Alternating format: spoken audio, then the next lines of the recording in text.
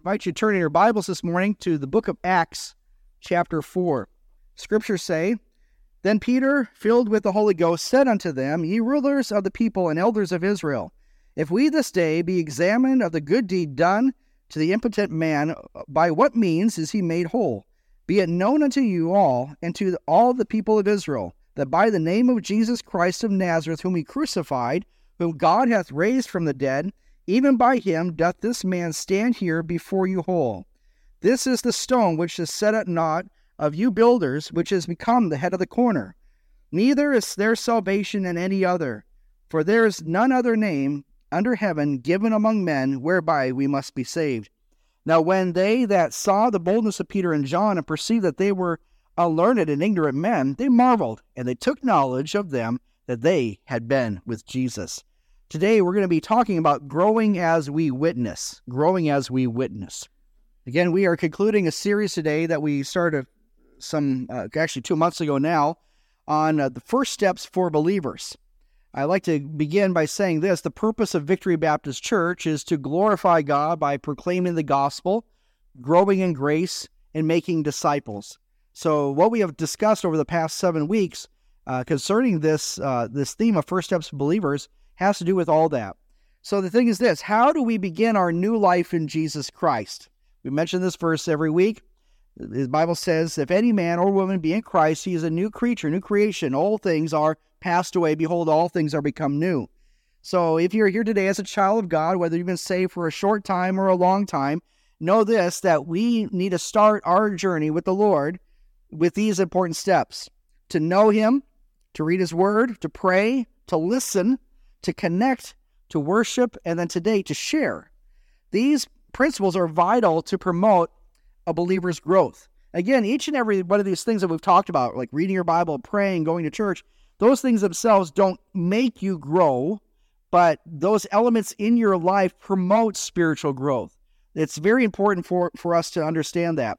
And so the believer grows as he gives glory to God. That's the important thing. Whether therefore you eat or drink or whatsoever you do all to the glory of God. And so let us keep that in mind. That's the big picture of what we're talking about here today. I've given this example here in the last weeks as well, that the Christian life is like riding a bicycle. Unless you keep moving, you're going to fall off, okay? We have not arrived yet, so I desire us to keep moving. Don't become complacent, stagnant in your walk with the Lord. Keep moving, keep growing. Keep looking for those opportunities to know him. You see, here at Victory Baptist Church, and my prayer is this, that this church will be filled with the Spirit, and as we walk with the Lord in obedience. So here's just a quick recap over the last few weeks. We are, first of all, to grow in grace and in the knowledge of our Lord and Savior Jesus Christ. In other words, grow in knowing God. There's a lot of people who know about God. They might know a lot about the Bible, can quote verses to you, but they really don't know the God of the Bible themselves. Very important to know that. So knowing God. Next, we are to grow in God's word. The Bible says, as newborn babes, desire the sincere milk of the word, that you may grow thereby. We also talk about growing in prayer, of having a pattern of prayer. Have a place of prayer in your life. Make that a daily pattern of prayer in your life. We also grow by listening to God. How important it is for us to stop here and there and to listen. I don't know about you, but I'm hoping the hunters that are watching us diligently online right now, all right, that they are there, maybe taking time to listen. By the way, if you've done any hunting or fishing for that matter, what do you need to do in order to be a good hunter? You need to be a good listener, right? I think for us as well, if we want to, in a sense, hunt for knowing God as well, we need to be a good listener. Take time, maybe your devotions as well. Take time to read, to pray. Maybe take time, just a few moments, to stop and listen. Hear the Lord, what he wants you to do. Okay? So, this is important. We were created by God for fellowship. And the more we listen to him, the more we love him. And the more we love him, the more we obey him. So this is critical. We also have learned the importance of growing as we gather. Growing as we gather. This is talking about the assembling of ourselves together. The Bible says in Hebrews 10 to not forsake the assembling of ourselves together, as the manner of some is, but exhorting or encouraging one another, as so much the more as you see the day approaching. We know the Lord's return is very soon. I with everything that's going on in the world, I was talking with Steve, who just stepped out. Anyways, I pick it on him. I'll get him later, okay?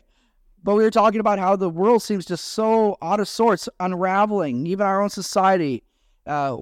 People are just grasping at straws. What's going to happen next? And so there's a lot of uncertainty.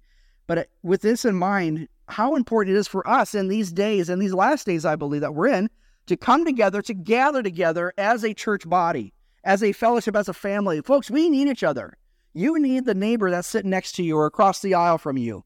We need one another. We need that. Don't forsake the assembling of ourselves together. My question, and I've asked it before, do you look forward to church? Do you look forward not to coming to this building unless you just love this building? I love it because I love the people in it. I love the people in it. So do you look forward to church? The next part is growing in our worship. We worship God, and worship is our response to the work of God in our lives.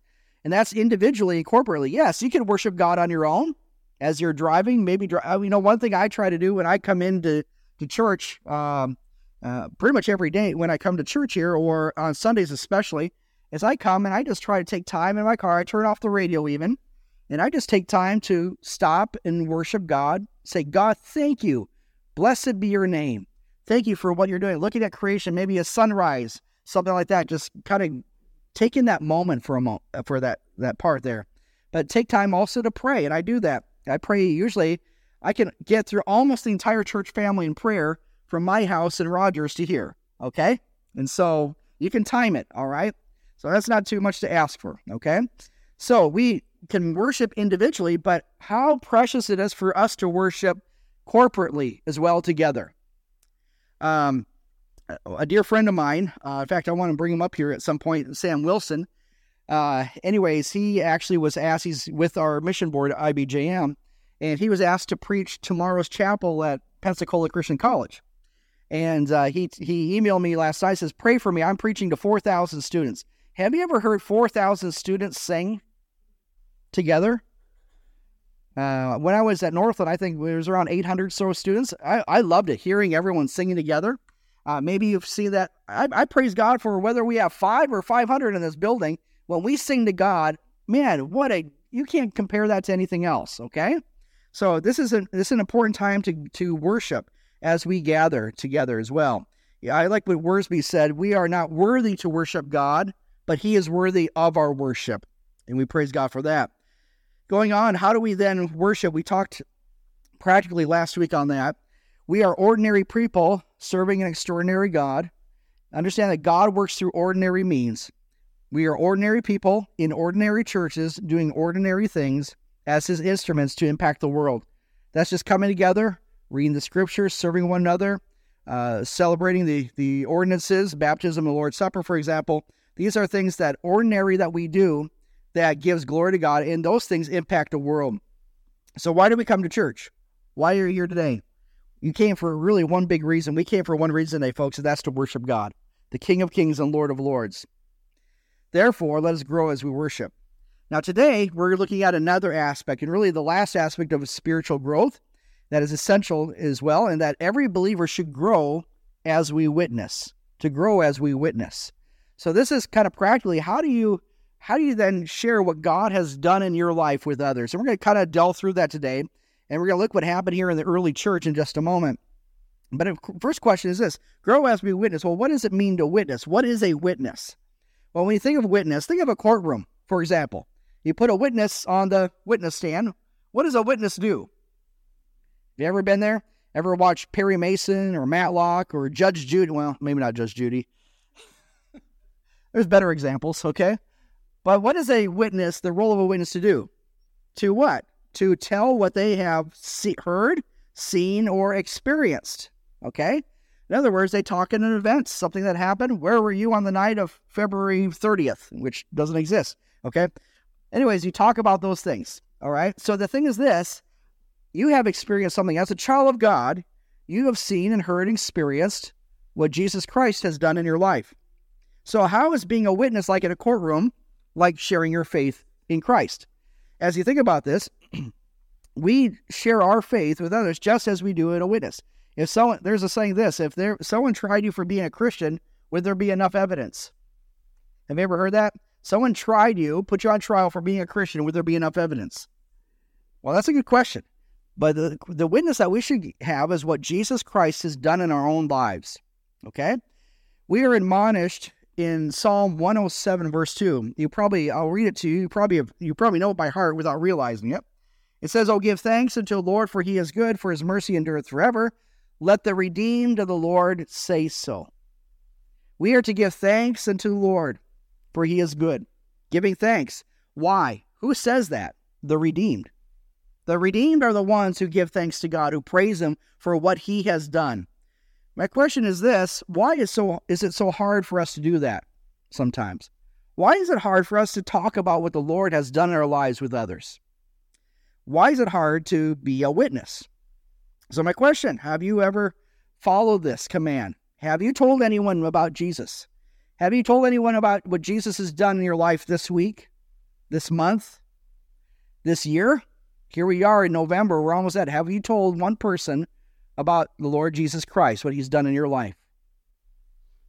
Ooh, ouch. That's a good question. The thing is this: are we commanded to do that? Yes. Who commanded us to do that?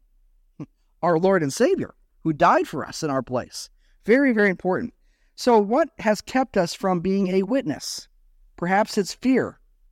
I'm afraid what they're going to say. Maybe it's pride. Well, I'm not. That's not my character. We boast about that. Maybe it's time. I just don't have enough time to do it. Or time's fleet. I got to go. These are all excuses that we can make. But ultimately, we have to be challenged today.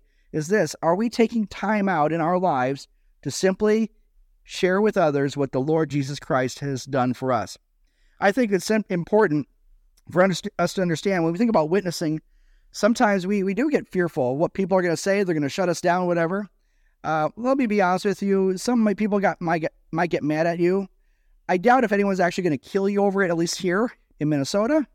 They might want to in their mind, but you're probably safe physically from someone actually shooting you if you're a believer. Okay, so remember that. In other words, be just open and transparent, though. This is maybe another way we could say, and this has helped me a lot in my own life, is to simply have gospel conversations with people. Have gospel conversations. When you talk to someone, maybe a coworker, a friend, a neighbor, a family member, for example, the idea is to simply have gospel conversations, things that promote the name of Jesus Christ with others. Very important. I think this has been attributed to Charles Spurgeon, who has said this: what is witnessing like? It's really one beggar telling another beggar where to find bread. I like that. It's one beggar telling another beggar where to find bread. Folks, we are all sinners. If you're here today as a child of God, you're a sinner saved by grace. You have found the bread of life in Jesus Christ. Isn't it important for us now to share that bread with others? Those who are spiritually starving, that are spiritually lost, spiritually without hope. Yes, this is our responsibility and our duty. Let's talk about the importance of our witness. How important is it to witness in our lives? How do we grow by that? And I don't want you to think about the person you're witnessing to. I want you to focus on yourself as you witness. We're talking today about growing as we witness. So how important is it for us to witness? Witnessing does a couple things. It will stimulate your spiritual growth. If you ever, witness to someone, tell them about the Lord, and then all of a sudden you just have a kind of desire to tell other people, especially when you're able to have a conversation. It kind of builds confidence in that. But in that, it also builds spiritual growth. Why? Because you are rehearsing what God has done with others, in your own life with others. Okay? So that builds that confidence and stimulates spiritual growth. It also leads you to pray and to study God's word more, to know the Bible. Because a lot of times when you're telling someone about the Lord or having gospel conversation with someone, sometimes you get asked a question that you don't have an answer to. Well, who were those people in Genesis chapter 6? The Nephilim and all that. Sons of God and daughters of men. Who were all that? I don't know, but I'm going to ask Dave Renzel. Okay?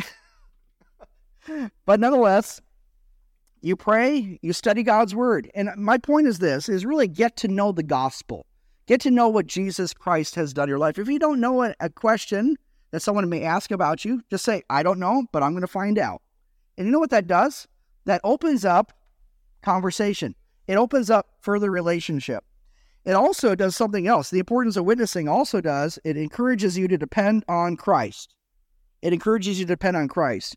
Learn to trust him more. Because a lot of times you go to talk to someone about the Lord, and you're like, man, I'm going to mess this all up. I'm going to fumble. I'm going to trip over my words. I'm going to do everything. I'm going to look like a fool. We have all these things that go through our mind, right? But how important is it for us to simply depend on the Lord? There's a lot of times where I've talked to someone about the Lord, and I'm like, Lord, how do I even start this conversation? Where do I begin? Lord, and I just pray, and this happened to me just about a week ago. I was talking with someone, and I prayed as we were talking, Lord, open up a window or maybe a conversation starter somewhere there that I can do that. And I've seen more often than not, God has done that. God has opened that little window. One thing I do is I have a business card, and some of you have received my business card. On the front has the picture of our church and our address and things like that, my name. But on the back, I have a Bible verse, John 14, verse 6. I look at that as a conversation starter with folks. Here, this is a verse that has meant a lot to me, and it's changed my life. And God has used that in different ways to stimulate conversation in that. So this is very important. Here's another thing, too, an importance of witnessing, is that you will experience the tremendous privilege and honor of representing Jesus to the world. You know, when you witness to someone, you're really not representing yourself as much as you're representing Jesus Christ. That's who you're representing. You're his ambassador. 2 Corinthians 5, verse 20 says, Now then, we are ambassadors for Christ, as though God did beseech you by us. We pray you in Christ's stead, be reconciled to God. You're basically, as an ambassador of Christ, you're telling people, hey, come to know the Lord, be at peace with God, be reconciled to him. No longer at war, you're now at peace. As someone who witnesses to share the truth of Jesus with others, you are that ambassador. You are that witness in that regard. So let's practically look at this today of how we should witness. We're in Acts chapter 4. Go back with me to Acts chapter 2 very quickly. Look at one verse. Acts 2:41. And where do we begin in our witnessing? After you get saved, I pray that God has changed your life. I said, man, this is great. One of our friends in Tennessee, his name is George Semaduroff. He actually went to college with Woody way back in the day. But anyways, George said when he got saved, he was a teenager. He was saved at a Billy Graham crusade in California. And he said, when I got saved, I was like, wow, I need to tell someone. He was so excited about that. But I think in a practical way, as we grow in the Lord, here is a great way we can begin by witnessing, by sharing, telling people what we have experienced, what we have seen and heard about Jesus. Acts chapter 2, verse 41, it says, And they that gladly received his word were baptized, and the same day were added unto them about 3,000 souls. Right here, we have an explanation. This is Peter preaching on the day of Pentecost. We know that 3,000 were saved. Here as it says, but they were gladly received his word, which means they believed on Jesus, the message, and then they were baptized. And so the way that we, first of all, can grow in our witness is in baptism. I think we don't really think of it that way. You actually witness to others when you are baptized. Think about that. Because what is baptism? First of all, baptism is a command from Jesus for the local church to evangelize, baptize, and stabilize. Think of the Great Commission. Also, in baptism, we identify with what Jesus did for you. When we go in the waters of baptism, going into the water represents the fact that Jesus died for us. In the water itself represents Jesus' burial. When we come up out of the water, it represents the resurrection, that Jesus is alive forevermore. And when we are saved, we are raised to walk in newness of life. Baptism is important. It's an important step of witnessing to others. I'll never forget, when we were on deputation, I was actually, it was actually in Cottage Grove, at Lighthouse Baptist in Cottage Grove. And we were doing our presentation, and Lauren Buckney, with the pastor there, he told me right before the service started, says, by the way, we're having a baptism service right at the end of the service. I said, okay, I will adjust our time for that. And he said, but we are having, the family who is getting baptized, they have Mormon relatives that are coming in, and so they're going to be here. And sure enough, there was about, 5, 6 Mormons that were there watching their family member get baptized. If you know anything about Mormon theology, if you want to call it that, okay, their idea of baptism is very different than our baptism, put it that way, okay? And so as that happened, they were a witness. This family that had gotten saved and were following in believers' baptism, they were displaying to all intents, especially to their Mormon family, this is what Jesus for us. This is the true gospel. Talk about a witness.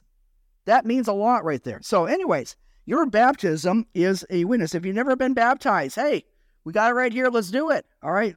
And we rejoice with you on what God has done. Baptism is important. Jesus has commanded. And also, it's an outward illustration of what Jesus did for you. He died in your place. He was buried and he rose again. Praise God for that chance to witness.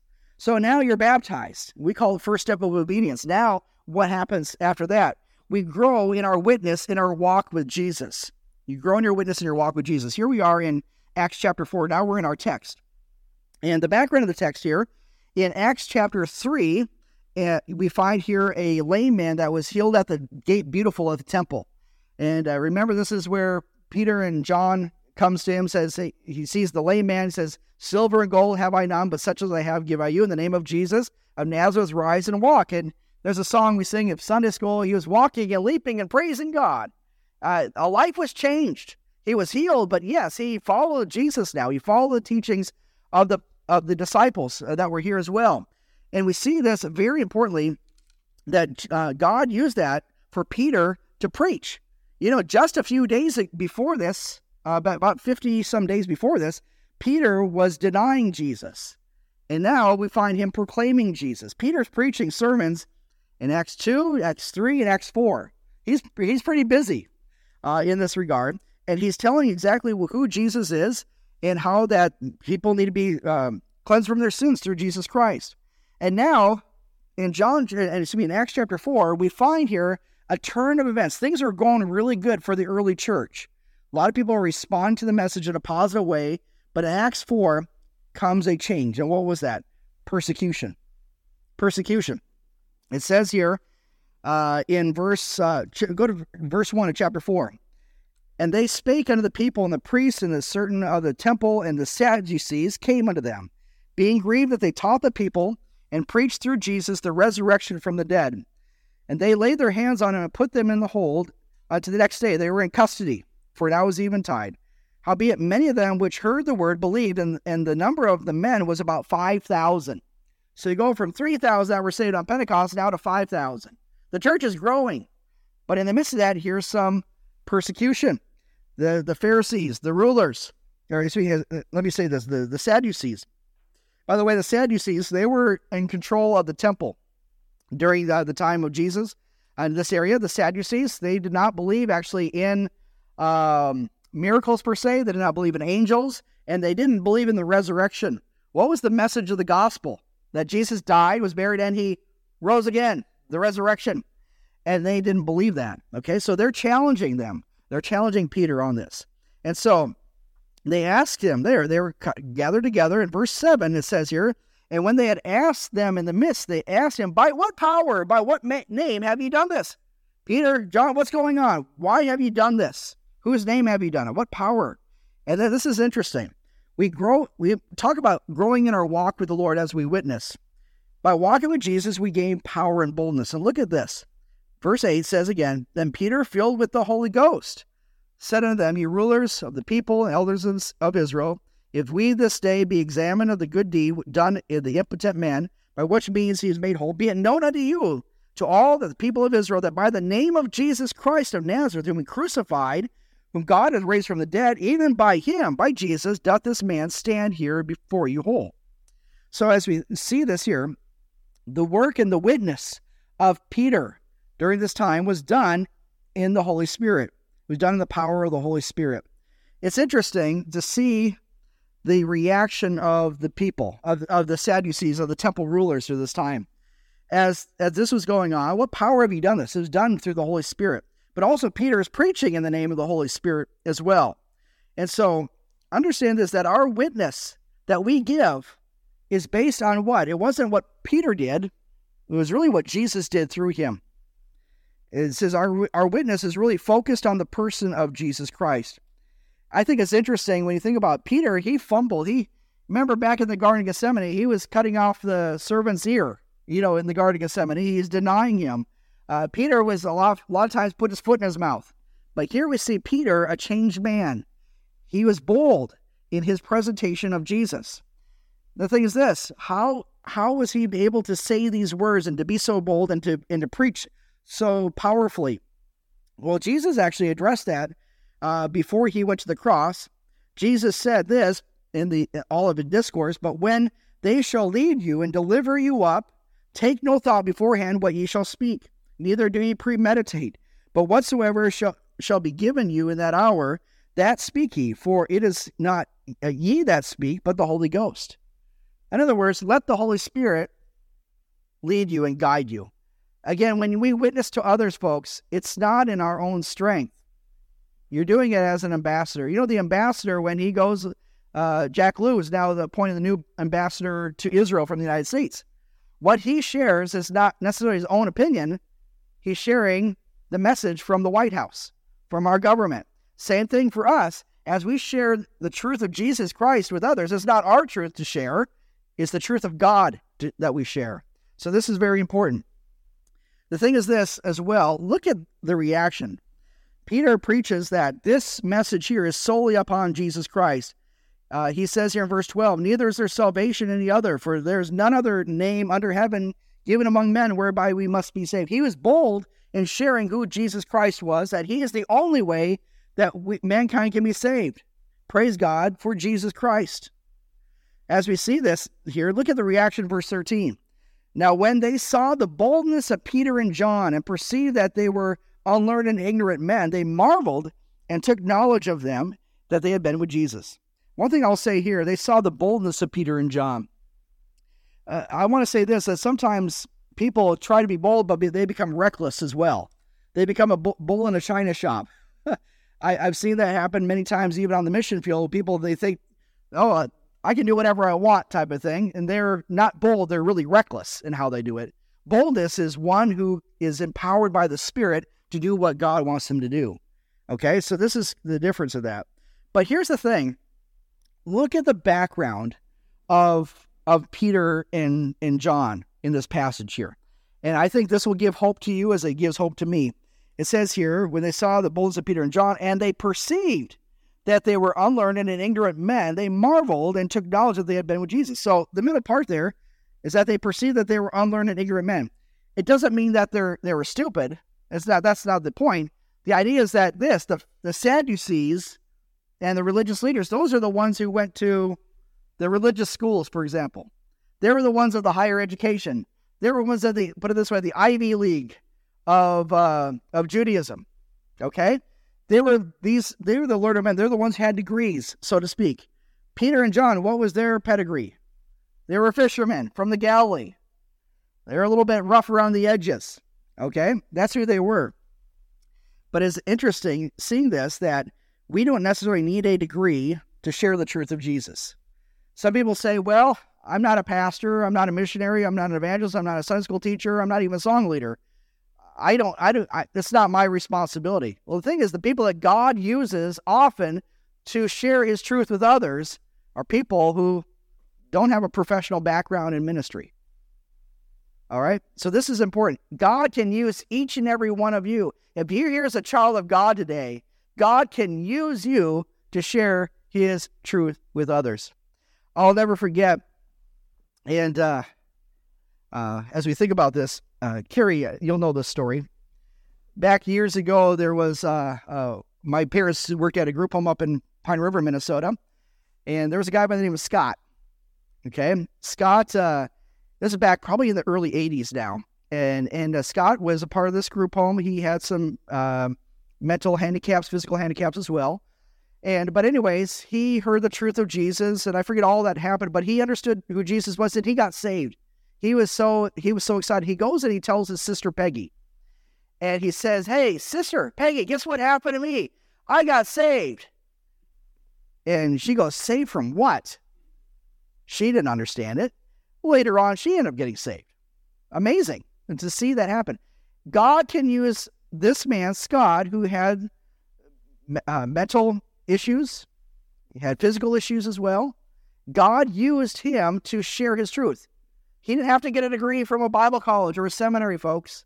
God simply used him. God can use each and every one of you to simply share his truth with others. It's an interesting story. I heard the story actually from Ray Comfort. He mentioned it this way. There was a modernist, or there's a liberal who has several degrees, several letters, who had spoke at a big gathering. And at that gathering, the topic was refuting the resurrection of Jesus, and he claimed it was a myth. It never happened. Well, after speaking for about 2 hours and quoting famous people and everything, he finally opened the floor to questions. An old man stood up with a Bible in one hand and an apple in the other. He took a bite of the apple, and then he said to the man, Sir, you have spoken using the most eloquent words and arguments from many people concerning the resurrection of Jesus, saying it isn't true. Then he proceeded to eat his apple a little bit more, took a few more bites, and then he asked the speaker, said, Sir, one question I have for you. Does this apple have a sweet or a sour taste? And the modernist told him, says, I cannot tell. I haven't tasted the apple. And the man says, well, neither have you tasted of my Jesus. And the room broke out into the thunderous applause as the story went. The thing is this, God uses the foolish things of the world to confound the wise. Base things of the world confound the mighty. So God can use each and every one as even the bite of an apple. Said, you have not tasted my Jesus. The thing is, people can make arguments all they want, whether this isn't true, but they have not really experienced who Jesus is. The witness is one. You cannot challenge them on what they did or saw or did not see. That's what they received. So this is important for us. The Bible says in Psalm 34:8, "Oh, taste and see that the Lord is good. Blessed is the man that trusted him." I invite you today, if you've never tasted of Jesus Christ, come to know him personally as your Savior. Come to know him and you will find the sweetest experience, the sweetest knowledge of God you'll ever experience. Know him, love him, accept him. You see this, our witness is simply telling others what we have seen and heard about Jesus. Where do we get that from? Look with me, Acts 4. Go down to verse 29. What had happened before this is that the religious leaders basically told Peter and John, said, just stop talking about Jesus. Okay, just don't do that anymore. But what did they say? Verse 19. But Peter and John answered and said unto them, whether it be right in the sight of God to hearken unto you more than unto God, judge ye. For we cannot but speak the things which we have seen and heard. They were witnesses. They were witnesses in that. So, very important. Our witnesses in telling what we have seen and heard about Jesus. You know, one thing I will challenge you about this is that evangelism, which is simply sharing the good news, okay? Evangelism is sharing the good news of Jesus, is really, when you think about it, it's more of a conversation than a presentation. I don't know about you, but when I get a knock at the door from someone who's trying to sell me solar panels or whatever, they have this scripted presentation of everything. You know, do this, do that. They've been trained in how to do that. But the thing is this, if someone gives you a presentation about Jesus and all that, you could tell it's fake. Or it comes across that way. I challenge you to this, that have gospel conversations with people. Don't be intimidated by, man, I don't know all the verses. Well, know a few verses. Know one verse. Do something, okay? Let God's word speak to you, all right?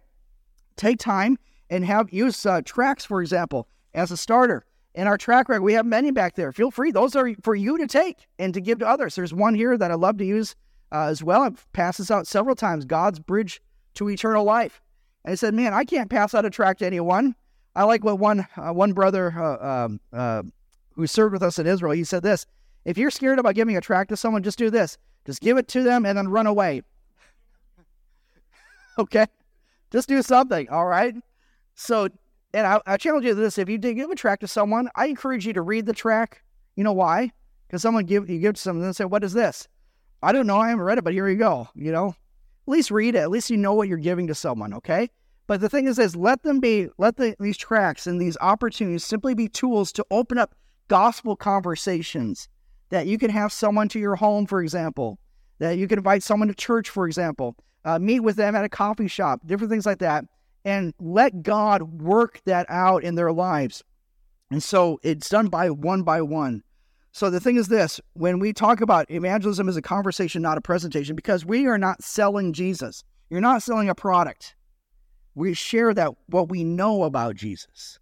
That's a witness, okay?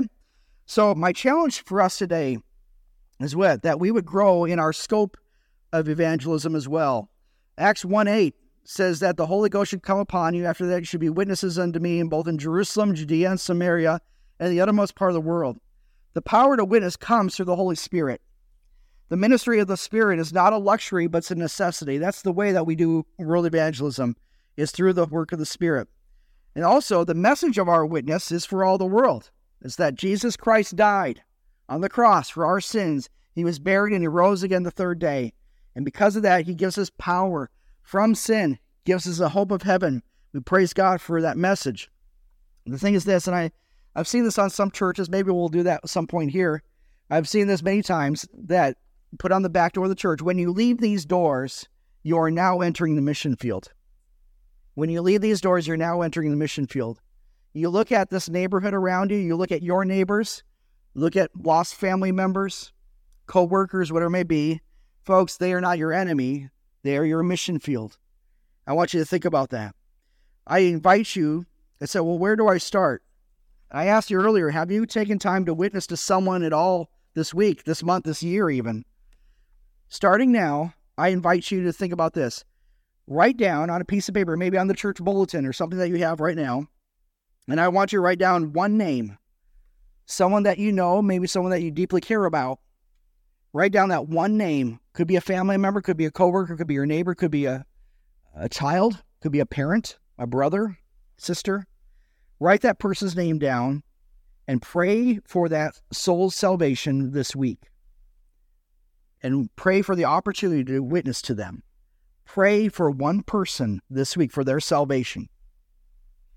Here, why should we do that? Why should we pray for someone's salvation? And don't just leave it there. Pray that God will give you an opportunity to actually go and share the truth.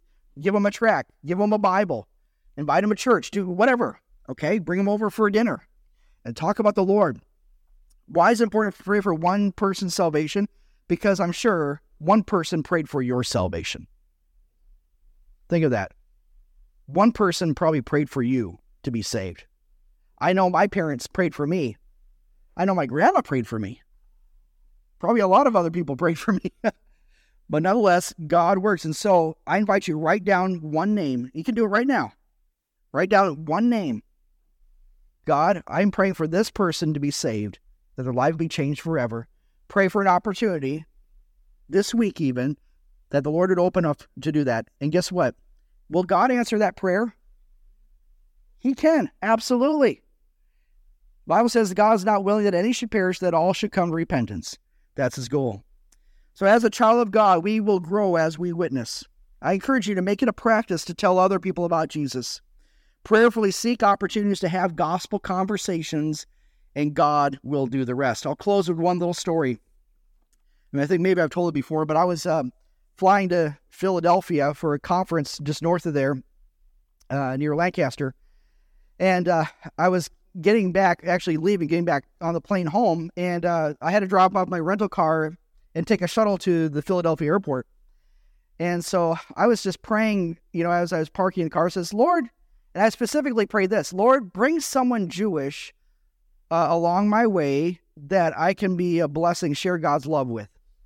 And guess what? I sat down in the shuttle, and there was this couple from Los Angeles, a Jewish couple, sat right across from me. We were able to do it. For whatever reason, I fumbled. I couldn't find any tracks or anything on me. I had it, but I just couldn't dig it in time. But anyways, God brought those people. I should have been a little more prepared, I guess. But nonetheless, God brought the people at that right time in, and I was able to share a little bit of my testimony with them. And that's a great place to start. It says, well, how do I begin to witness? Share what Jesus did in your own life to them. Let me ask you this right now, and I invite you to do it this afternoon. Do it with your loved one, maybe one of their kids. Tell them, hey, this is how God changed my life. Tell them how you got saved. Do that. Start with that. Let me tell you how God changed my life. Something happened to me. When I talk to my Jewish friends, I say, you know what? I tell them that the God of Abraham, Isaac, and Jacob changed my life. Really? Did it through the Messiah, Jesus, a Jewish Messiah. It's amazing conversations that can happen with that. We could probably give other stories like that. But be open, be prayerful, and grow as we witness. Grow as we know him. Grow as we read his word. Grow as we pray. Grow as we listen. Grow as we connect. Grow as we worship, and grow now as we share. And let these be first and firm steps for every believer.